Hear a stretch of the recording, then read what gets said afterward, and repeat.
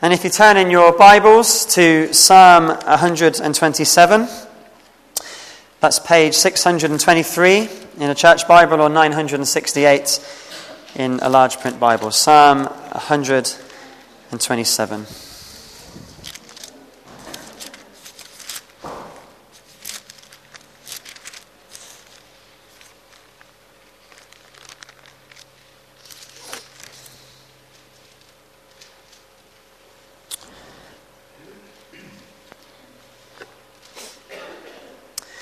Well, a number of years ago, on Father's Day, I received the best present that I've had since I turned 18 and stopped getting good Christmas presents and birthday presents, really. My wife bought me for Father's Day a Lego pirate ship, okay? A Lego pirate ship. And when I went to work the next day, people said to me, "Steve, what did you get for Father's Day?" And I said, "I got a Lego pirate ship." And there was two reactions. Most of the women that I told this to said to me, "How old are you? A Lego pirate ship." And most of the guys said, "Best wife ever." And I got this pirate ship and I was thrilled because I love playing with Lego. In fact, I can relive my childhood now through my children. But I built this pirate ship, and I don't know if any of you have seen the Lego movie, but if you have, you'll get what I mean here. I am that dad. The dad in the Lego movie does not want his kids to play with his Lego. He builds it, and he has it in his man cave, I guess. And when his child comes down to see the Lego and wants to play with it, the dad just says, "No." He's got signs all around saying, "Don't touch this." I am that. I was that dad. And I built this ship, and I spent a number of hours, because it was quite a big pirate ship from Pirates of the Caribbean or something like that. And I spent ages building it. And I put it on a shelf. And for a whole year, it was on the shelf. And for a whole year, my kids were asking me, "Dad, can we play with your pirate ship?" And I was like, "No way. That pirate ship is Dad's pirate ship. That's my Lego. That's on the shelf. I've spent time building this. No way." Then we moved house, and it came down off the shelf. And I finally relented and said, "Okay, kids, you can play with the pirate ship." Partly, I think, to keep them quiet while we were moving. I built that ship in vain. But it wasn't because that they broke it that I built it in vain. It was not God that was involved in any of my attitude in not sharing my pirate ship, was it? It was wrong, and I built that ship in vain. But I wonder, what do you build your life on? Perhaps you build your life a little bit like my Lego pirate ship, just for yourself, for your own needs. Perhaps you build your life, some of you may be going off to university, you build your life on your grades at school or your career. Perhaps some of you build your life on your bank balance. Or perhaps some of you build your life on what other people think about who you are and what you do and their praise and their thanks. But in our psalm today, we read that if anything we do is not dependent and not given to God, we build it in vain. It starts in Psalm 127, "Unless the Lord builds the house, its builders labor in vain."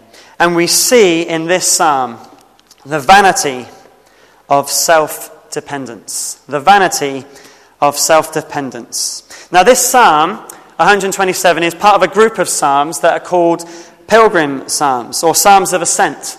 And the Israelites would sing them as they were going to Jerusalem for their festivals and their feasts. And like Psalm 72, which we looked at a couple of weeks ago, this psalm is attributed to King Solomon. But unlike Psalm 72, we're pretty sure, at least I'm pretty sure, that this one was definitely written by Solomon, because it's similar in its style to the Proverbs and in the way it describes vanity to the book of Ecclesiastes, which we know Solomon wrote. And so in Psalm 127, they are singing about the fact that God is sovereign. They are singing about the fact that without involving God in our endeavours, they are a complete waste of time. It is vanity. And in one sense, we can be depressed by this psalm, because we can do good things, building a house, watching a city, working hard. These are not bad things in and of themselves. But if you're not involving the Lord, we realize they are in vain. And as we apply this to our lives, I want us to remember something important. We should not be simply involving God in our plans. We should be getting involved in God's plan. We should not be simply involving involving God in our plans. We should be involving ourselves in his plan. It's easy, isn't it, to say, God, I want to do this and I want you to help me do it. Whereas rather we should be saying, Lord, please show me what you want me to do with my life. Lord, I pray your will be done. I pray, Lord, that you would guide me, that you would direct me, that I would follow what you want me to do, rather than saying, Lord, help me to get what I want. And in our reading this morning, we saw a historical account of what this psalm is talking about. The builders of Babel built their tower. They built it in vain, didn't they? God came down, he confused their languages, and it was a waste of time. They couldn't continue the work. But in verse 26 of that passage, we read of the birth of Abraham, through whom God was going to build a house for himself. And it's interesting that what God was going to do with Abraham wasn't his parents' idea. It wasn't Abraham's plan. He didn't say, God, can you help me to build a nation? God came to Abraham, and God told Abraham what he was going to do, and Abraham had to get with the program. And that's an example of what this psalm is talking about. Not us telling God to help us with what we want, but us being involved in what God has planned for us. So we see the vanity of self-dependence. And the first thing we see is the absolute vanity of depending on ourselves in the first couple of verses. So let's read verses 1 to 2. It says, unless the Lord builds the house, the builders labor in vain. Unless the Lord watches over the city, the guards stand watch in vain. In vain you rise up early and stay up late, toiling for food, for he grants sleep to those he loves. Notice the word vain occurs in every example here.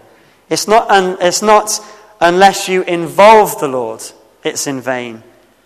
It's not unless you involve the Lord in the building, in the guarding, in the labour. It's unless the Lord actually does the work. So it's not about just involving him.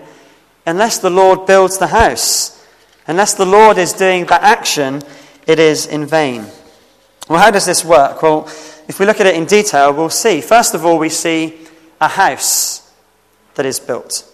Now, this could apply to a physical house that someone wants to build for themselves. In that sense, we are reliant on God in a number of ways. So first of all, if we're building a house, if I'm going to go out and build one, I'm assuming that the divine laws of nature will continue to work for me, aren't I? I'm assuming that when I put a brick down, it's not going to float back up. That's an assumption that I make, and at the moment that's always been right.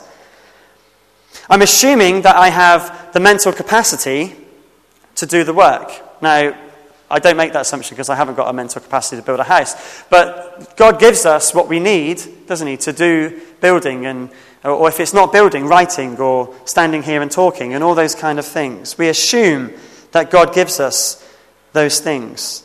So in that sense, it's God who builds because God provides all the ability for us to do anything.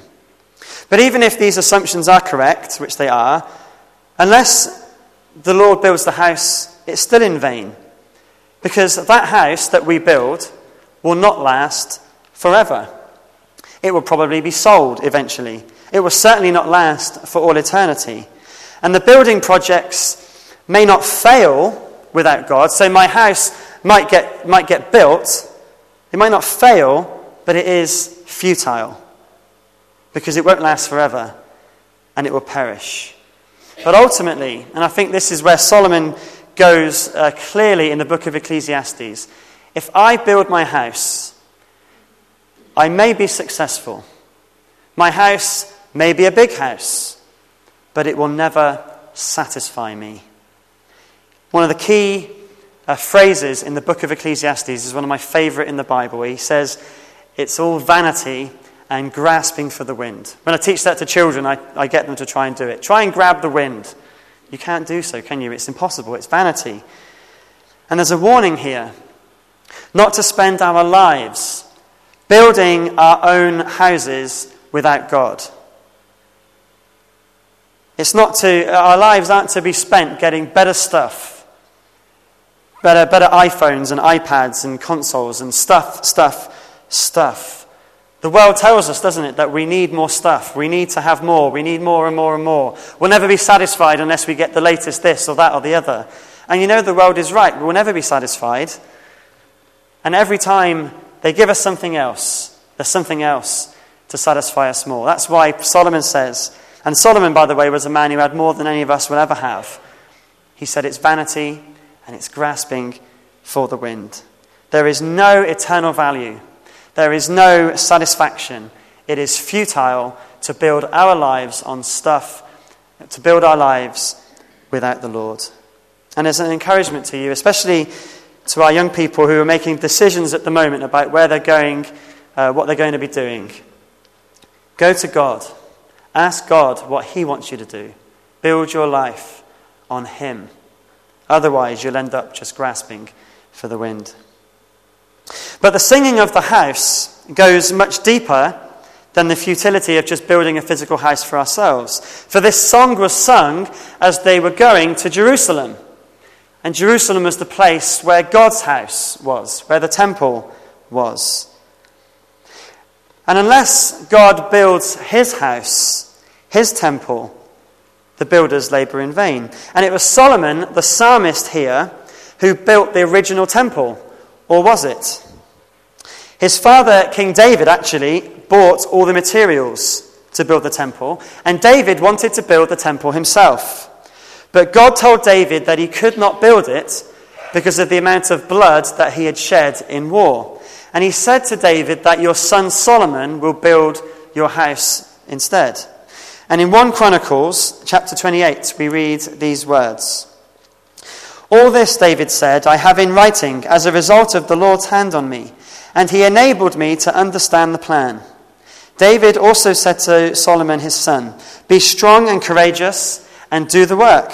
Do not be afraid or discouraged, for the Lord God, my God, is with you. He will not fail you or forsake you until all the work for the service of the temple is finished.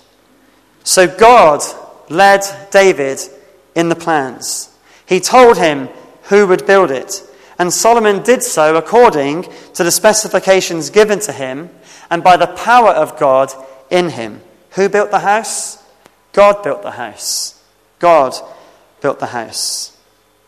But the physical temple ended up being destroyed in the end because people rebelled against God. A house that God built was destroyed. But there is a house that God builds that will never be destroyed. You see, the same King David was told by God, you're not going to build a house for me. I'm going to build a house for you. And that house was not the temple. That house that God was talking to David about was his descendants. And he would have a kingdom, he said, that would never end.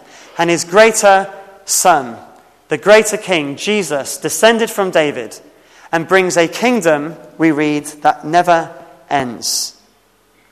The house of God is the church. A kingdom, a people that will be forever. And if we follow him, follow Jesus as our king, we are part of that greater kingdom of God. Jesus Christ said, didn't he, I will build my church. I will build. But how often we think we can build God's house on our own. I think the biggest way that we think we can build God's house on our own, or we show our lack of self-dependence, is by our lack of prayer. We can so easily be people that do. And it's good that we are actively involved in the work of the church, but we can be so busy that we don't spend time in prayer. And I'll tell you something this morning that might surprise you. As a leader, I'm often wanting people to come and help out at 116, at Discoverers, in Sunday school, and all those kind of things. So it may surprise you to hear me say this, but I would rather someone come to me and say that they need to cut back on what they're doing in church in order to pray more. Okay, I would rather someone say, you know what, I'm doing so much that I don't pray. I would say, go and pray. Go and pray. Now, there may be, you need to look at your schedule a bit more. Sometimes we say we're really busy when actually we waste an awful lot of time. So the first thing I would say was, let's look at how you're busy. But if it's true, I would rather you pray. Because I don't depend on you for any ministry in this church. I don't depend on me. I don't depend on Tim. We depend on God. Unless the Lord builds his house, we labour in vain. And Satan can make us so busy in church. Satan can make us busy doing godly things if it stops us from praying. That's true. Because Satan knows how effective prayer is. We can be doing a good thing, but if it means we're not praying, the devil will just leave us alone. Our prayer meetings on Sunday mornings and on Thursdays should be packed out. We should be rammed. When we looked at the cursing of the temple, Jesus said that God's house is to be a house of prayer. It's the only program in the church prescribed by God, but it's often the least attended. We have to depend on God to do the work, or we labour in vain, and we show that dependence by prayer. But there's other ways that we are self-dependent too. Sometimes we think that in order for God's kingdom to grow and for more people to come into God's kingdom, we need to perhaps hold back on some truths of the gospel. Well, let's not talk about sin. Or I don't really want to tell my friends about God's wrath, because if I tell them that, then they're not going to want to come. They're not going to be interested in God. We're depending on ourselves. Give people the Bible. Give them what the Bible says. Don't hide anything in the scriptures from anybody. All of it is good. All of it is from God. We depend on God, don't we? Or perhaps we depend on ourselves by not checking that what we do with our lives, we don't check with anybody else whether it's a good idea or not. We don't depend on each other. We don't help each other. We don't speak to each other. We're not accountable to each other. We just go and do things without thinking about it. We need each other to help each other, to be accountable to each other, to advise each other. God gives us one another. Ultimately, and we'll see this throughout the psalm, the Lord builds his church through prayer and obedience. We pray and obey. Pray for the lost and obey the command to share the gospel with them. We depend on the Lord to build his house. We pray and obey. So unless the Lord builds the house, the builders labour in vain. But it goes on. Unless the Lord watches over the city, the guards stand in vain. Now at the time of this, that this was written, a city would close its gates at night, and then watchmen would guard it from robbers coming in. And again, if we apply this to an actual city, we see how this is true. We can guard cities, can't we? And we do have security services which guard our towns and our cities and today, don't we? But it's God, ultimately, who is the one who controls everything. Unless the Lord's watching over it, it is in vain. And we've seen this. Empires have risen and fallen throughout all of history, haven't they? All through history. In the Bible, we see the fall of the Assyrians, the Babylonians, as well as the prediction of the fall of the empires such as the Greeks and the Romans. And in our modern era, we have great big cities that God is the one that we rely on really to watch over. It's amazing, isn't it, how our security services rarely get praised, but if there's an attack, they get criticised. We don't know the amount of times that we've been saved from them watching over us because they can't share with us. And they must sometimes feel as though they work in vain because they get moaned at when something goes wrong, don't they? But so much we're perhaps protected from. But really, unless it's the Lord watching over, they labour in vain. or they watch in vain.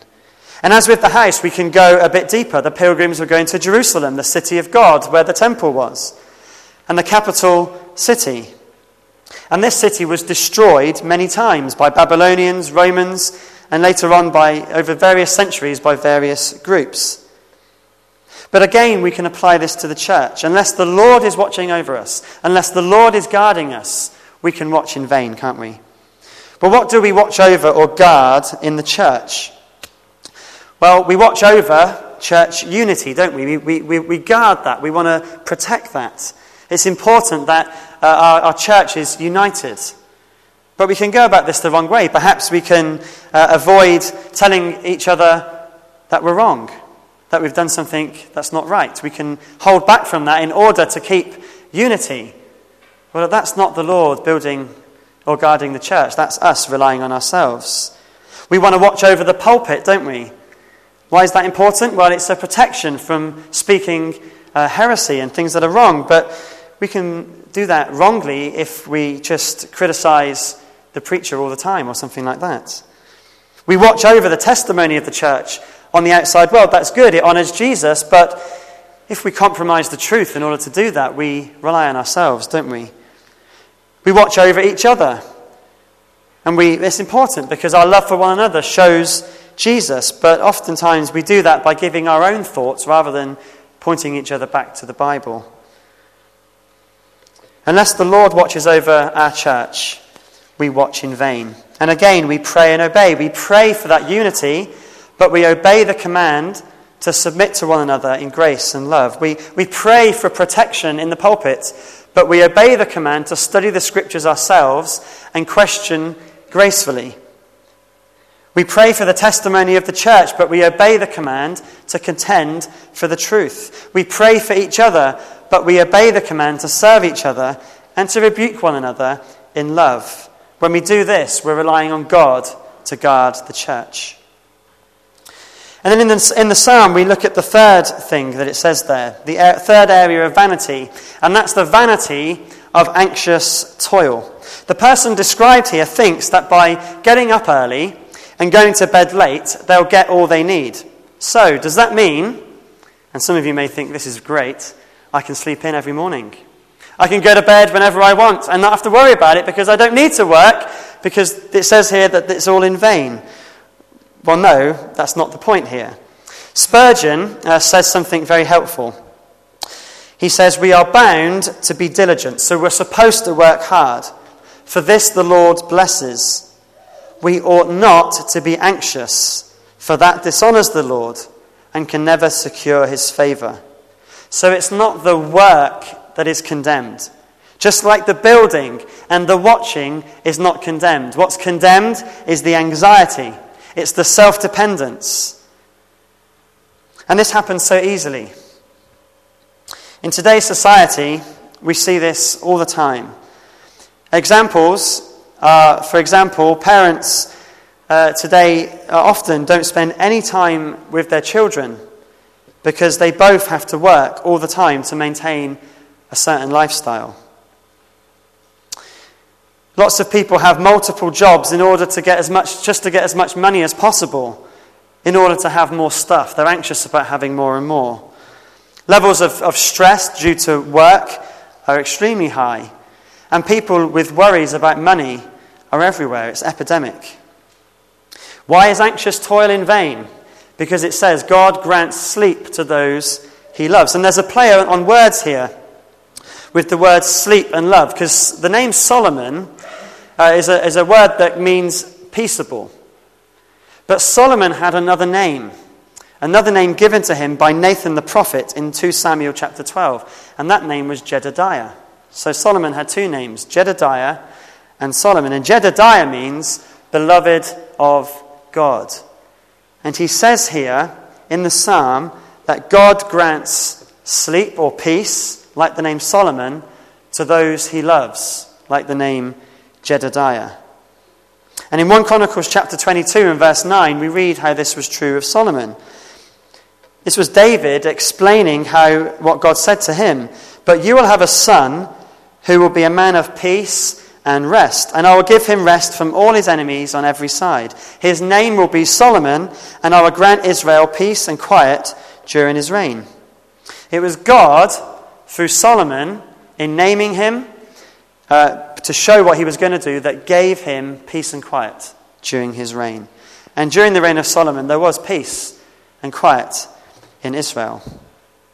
It's up to God to grant us peace. Sometimes in my house, I pray for peace and quiet a lot and pray that God would grant it to me. But it's God that does grant that. John Piper says something really good here. He says, God can perform more good for those who trust him while they sleep than they can perform with anxious labour while awake. And it's true, isn't it? God can do more while we're asleep than when we're running around like crazy, anxious while we're awake.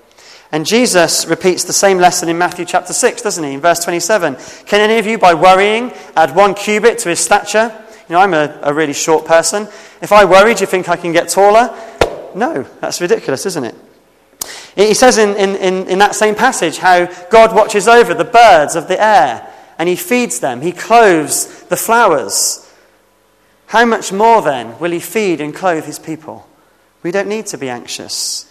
Paul repeats the lesson in Philippians chapter 4 and verse 6. He says, don't be anxious about anything, but in everything by prayer and supplication make your requests be made known to God. And then what does he say? And the peace of God, which passes understanding, will guard your hearts and minds in Christ Jesus. We can be anxious, but we need not be. We need to pray, don't we? When we're facing problems that make us anxious, bring them before the Lord. Pray. Bring them to God. Don't do more. Pray that God would do more. Don't do more. Pray that God would do more. Prayer relieves anxiety and shows that we depend on God. But we must also obey the command to work as well as glorify God. And we must think through what we do in terms of work and how long we work and what our motives are for working and bring those before the Lord too. Just consider something for a moment. What is the reason that you are working that extra shift? What is the reason why both mum and dad work so that you can't spend time as a family? I'm not saying it's wrong. I'm saying consider. Pray. Ask God. What is the reason? Is it because you are anxious?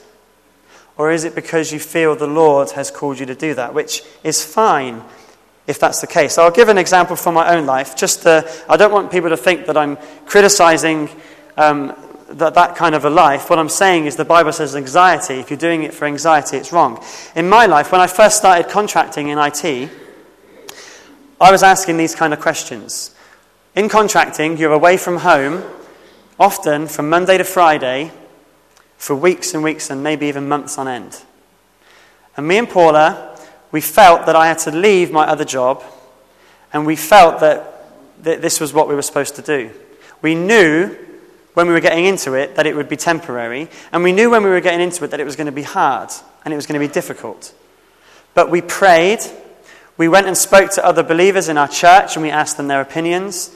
We really sought the Lord, and the Lord made it clear that I was supposed to go. And eventually I ended up with my contract in Birmingham, which enabled me to meet the elders here, to come and be part of a home group here.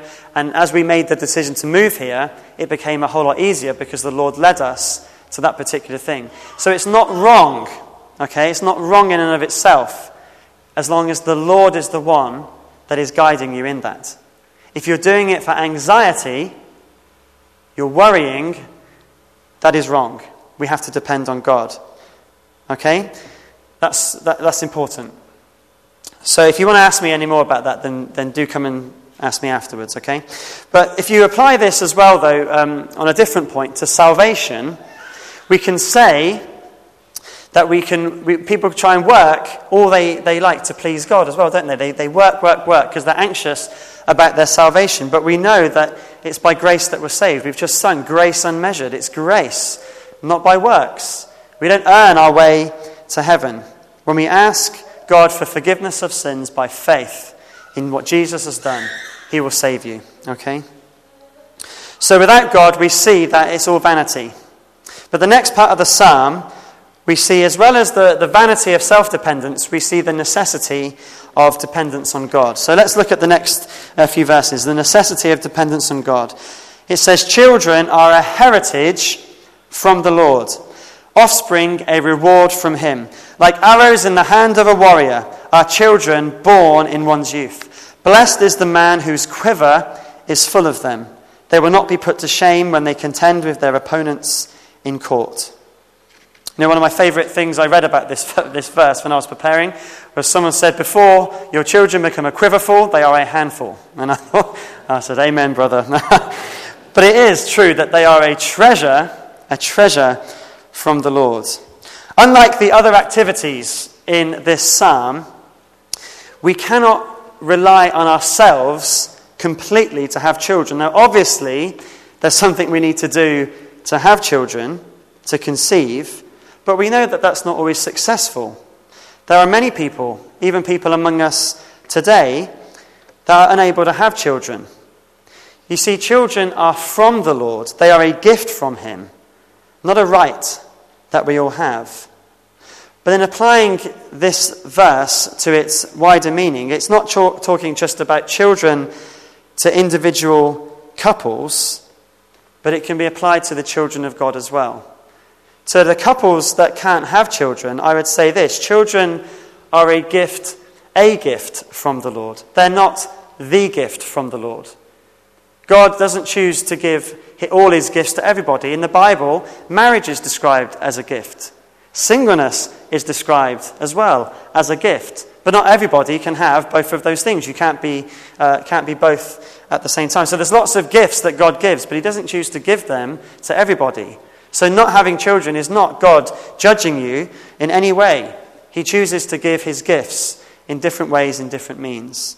But it's true that they are a gift and they are a heritage from the Lord. But to be applied to the children of God, we can see that we rely on God for his kingdom to grow as well, don't we? So children are God's children, the growth of the church. Each other are a heritage from the Lord. And we rely on God completely for that work as we do for physical children. In the same way that there's an act to perform, if you like, to have children physically, in God's kingdom, there's an act for us to perform. We have to share the gospel. And as we share the gospel, God brings forth children. As we sow the seed of the gospel, people come, people respond, people are saved. It's all a work of God, but there is work for us to do as well.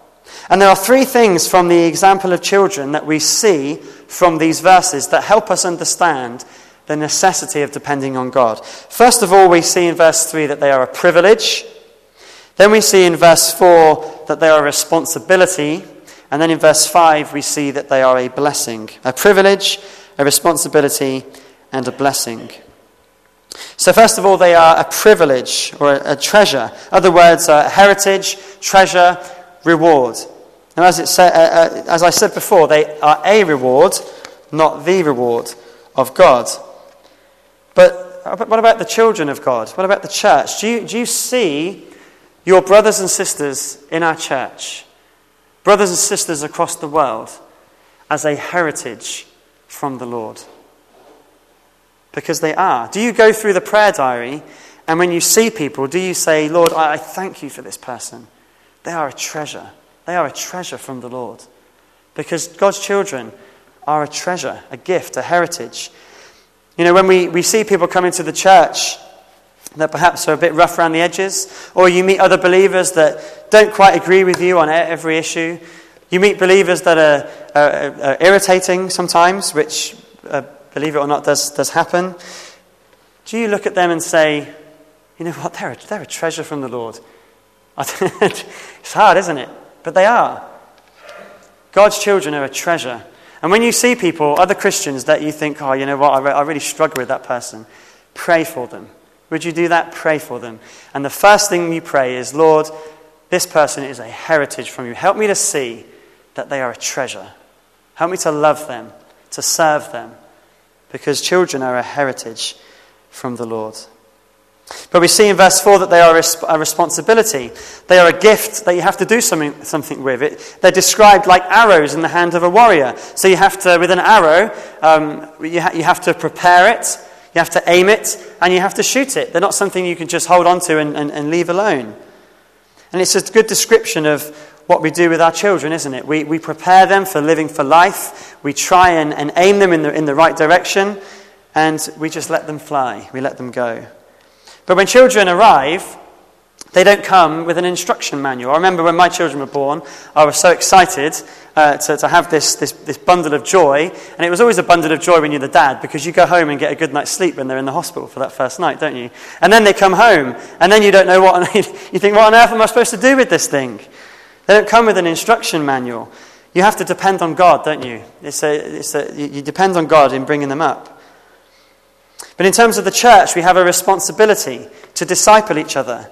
And as we disciple God's children, they will be the ones to guard the pulpit in the future. They're the ones to guard the unity of the church and continue the ministry that we do. You know, when it talks of arrows, it's also an illustration of protection. And later on in the psalm, we see that they contend with their opponents in court. Families that had lots of children were able in court to have people on their side, defending them. And as we disciple God's children, it's a blessing to see them grow. You know, it's been thrilling to be working on the camp and to help in that and to see the young people growing in their faith and love of Jesus. And verse 5 tells us that they're a blessing. You know, if someone has a quiver full, they are blessed. Now, does this mean that we should all try for big families? Well, I don't believe that this is a command, but rather an acknowledgement that large families are a blessing. In this culture, when this was written, this was true. If you had a large family, you were seen as blessed by God. In our culture today, that's not the case, is it? Many times we see large families as a nightmare from God rather than a blessing from God. But the Bible tells us that a large family is a blessing. And it's a shame, actually, that today large families are often looked down upon rather than lifted up as good examples. But the larger family at the time the psalm was written was not put to shame in court for two reasons. One, they had lots of people on their defense team. And two, they were seen as blessed by God, and it was an advantage to have children for that reason. But applied to the children of God, who would not deny that it's a blessing to have a large family? How many of you have ever been to someone and said, how's it going in the church? And they said, you know what? It's rubbish. People are being saved. You know, it's rubbish. My church is growing. It's just rubbish that God... Of course we don't do that. We say, praise God, hallelujah. He's working. People are being saved. And it's a blessing, isn't it, to be a part of the large family of God. And it's, you know, a large church can be a struggle. It has its problems. But at the same time, there are people as well to defend them, protect them, contend for each other for the cause of the kingdom. But we only receive these blessings if we completely depend on God. So these verses bring about responsibility and blessing, and as the church grows, we see each other as a heritage from God. I wonder, are you depending on God to build the church here in Pelsall? Are you depending on God to build the church in the UK? Maybe a better question would be, do you even care? Do you care if God's kingdom grows or doesn't grow? Are you bothered about reaching out to those that are lost? You know, we ought to realise the immense blessing that salvation is, not just in our own lives, but when that is spread to others as well. We should have a deep desire to see God's kingdom grow. You know, someone mentioned to me just the other week, you know, we need to have prayer meetings just to pray for the lost. And I couldn't agree more, actually. I think we need to be more urgent and fervent and passionate and desperate in our prayers for those that are lost. We really do. We can be so apathetic, can't we? We can just not care when their destination is eternity in hell. It's awful. We need to be pleading with the only one who can rescue them from their destination. We need to be doing that, brothers and sisters. We need to care. We need to share the gospel. But we need to also be involved in ministries that disciple one another. I'm not just talking about Sunday school and children's work. I'm talking about just reading the Bible together, talking about Jesus with one another. Just call someone up and say to them, look, can we just get together and read the Bible? That's a really good thing to do. That's part of that growth that is talked about in this psalm. As arrows in the hands of a warrior, we have each other in each other's hands. We need to help each other, share with each other, encourage each other, disciple each other.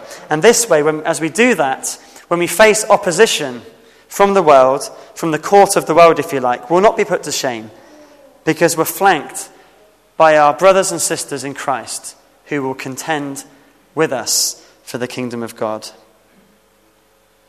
Verses 1 to 3 can seem like bad news, but God is building, God is guarding, God is granting rest. God is blessing his church with more children. And we just have to depend on him to do the work through praying and putting legs on our prayers through obeying.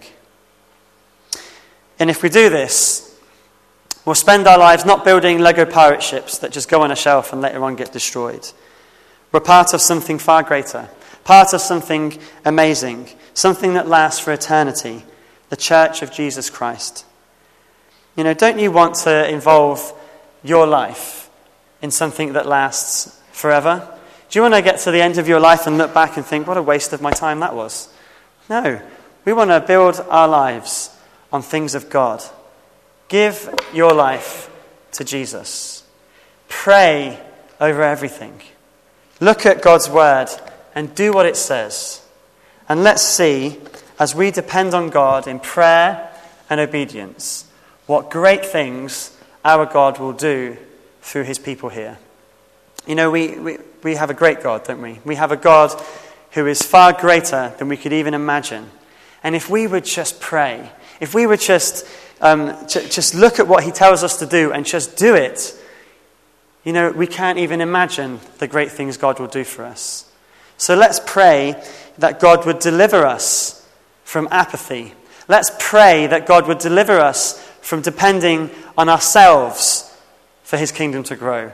Let's pray that we would be urgent in getting on our knees and begging him to do the work for us. And let's pray that through everything that is done, that God receives the glory. Can we commit to doing that this week? Can we say to each other, let's pray? Can we say to each other, let's do what the Bible says? Can we say to each other, let's work together in the cause of the kingdom of God? I urge you, brothers and sisters, to do this. Because if we want to see God's kingdom grow, if we want to see God's blessing come to us here, we need to be people in prayer, depending on God. Unless the Lord builds the house, the builders labor in vain. Let's not do that. Let's not work in vain. Let's work with the Lord. Let's not just involve him in our plans. Let's get with his program. Let's pray right now before we sing. Heavenly Father, these words are so powerful to us, but we recognize they're so hard. We just want to depend on ourselves. We think we can do things in our own strength. But Father, may our confidence, our trust, our hope be only in you. Heavenly Father, I pray if anyone here this morning has a heart that is just closed off and doesn't care for you, I pray, Father, that your Spirit would open it this morning. Father, I pray that if anyone here is depending on themselves in any way, I pray, Father, that you would show them clearly that they can only depend on you. I pray, Father, for anyone here that is anxious, I pray, Father, that you would cause them to fall to their knees in prayer and recognize that through that comes the peace that passes all understanding. Our Heavenly Father, we depend on you. And we thank you, Father, that you are not a God on whom we cannot depend, because you prove yourself again and again and again. Oh Lord, how foolish we are. How foolish we are to think that we can do anything on our own. Lord, deliver us from that foolishness, that we may depend wholly upon you. We pray this through the name of Jesus and for his glory. Amen. Amen. Well, let us respond to God in song. We're going to begin by singing Our Confidence is in the Lord, and then Jesus, my only hope. Let's stand together and sing.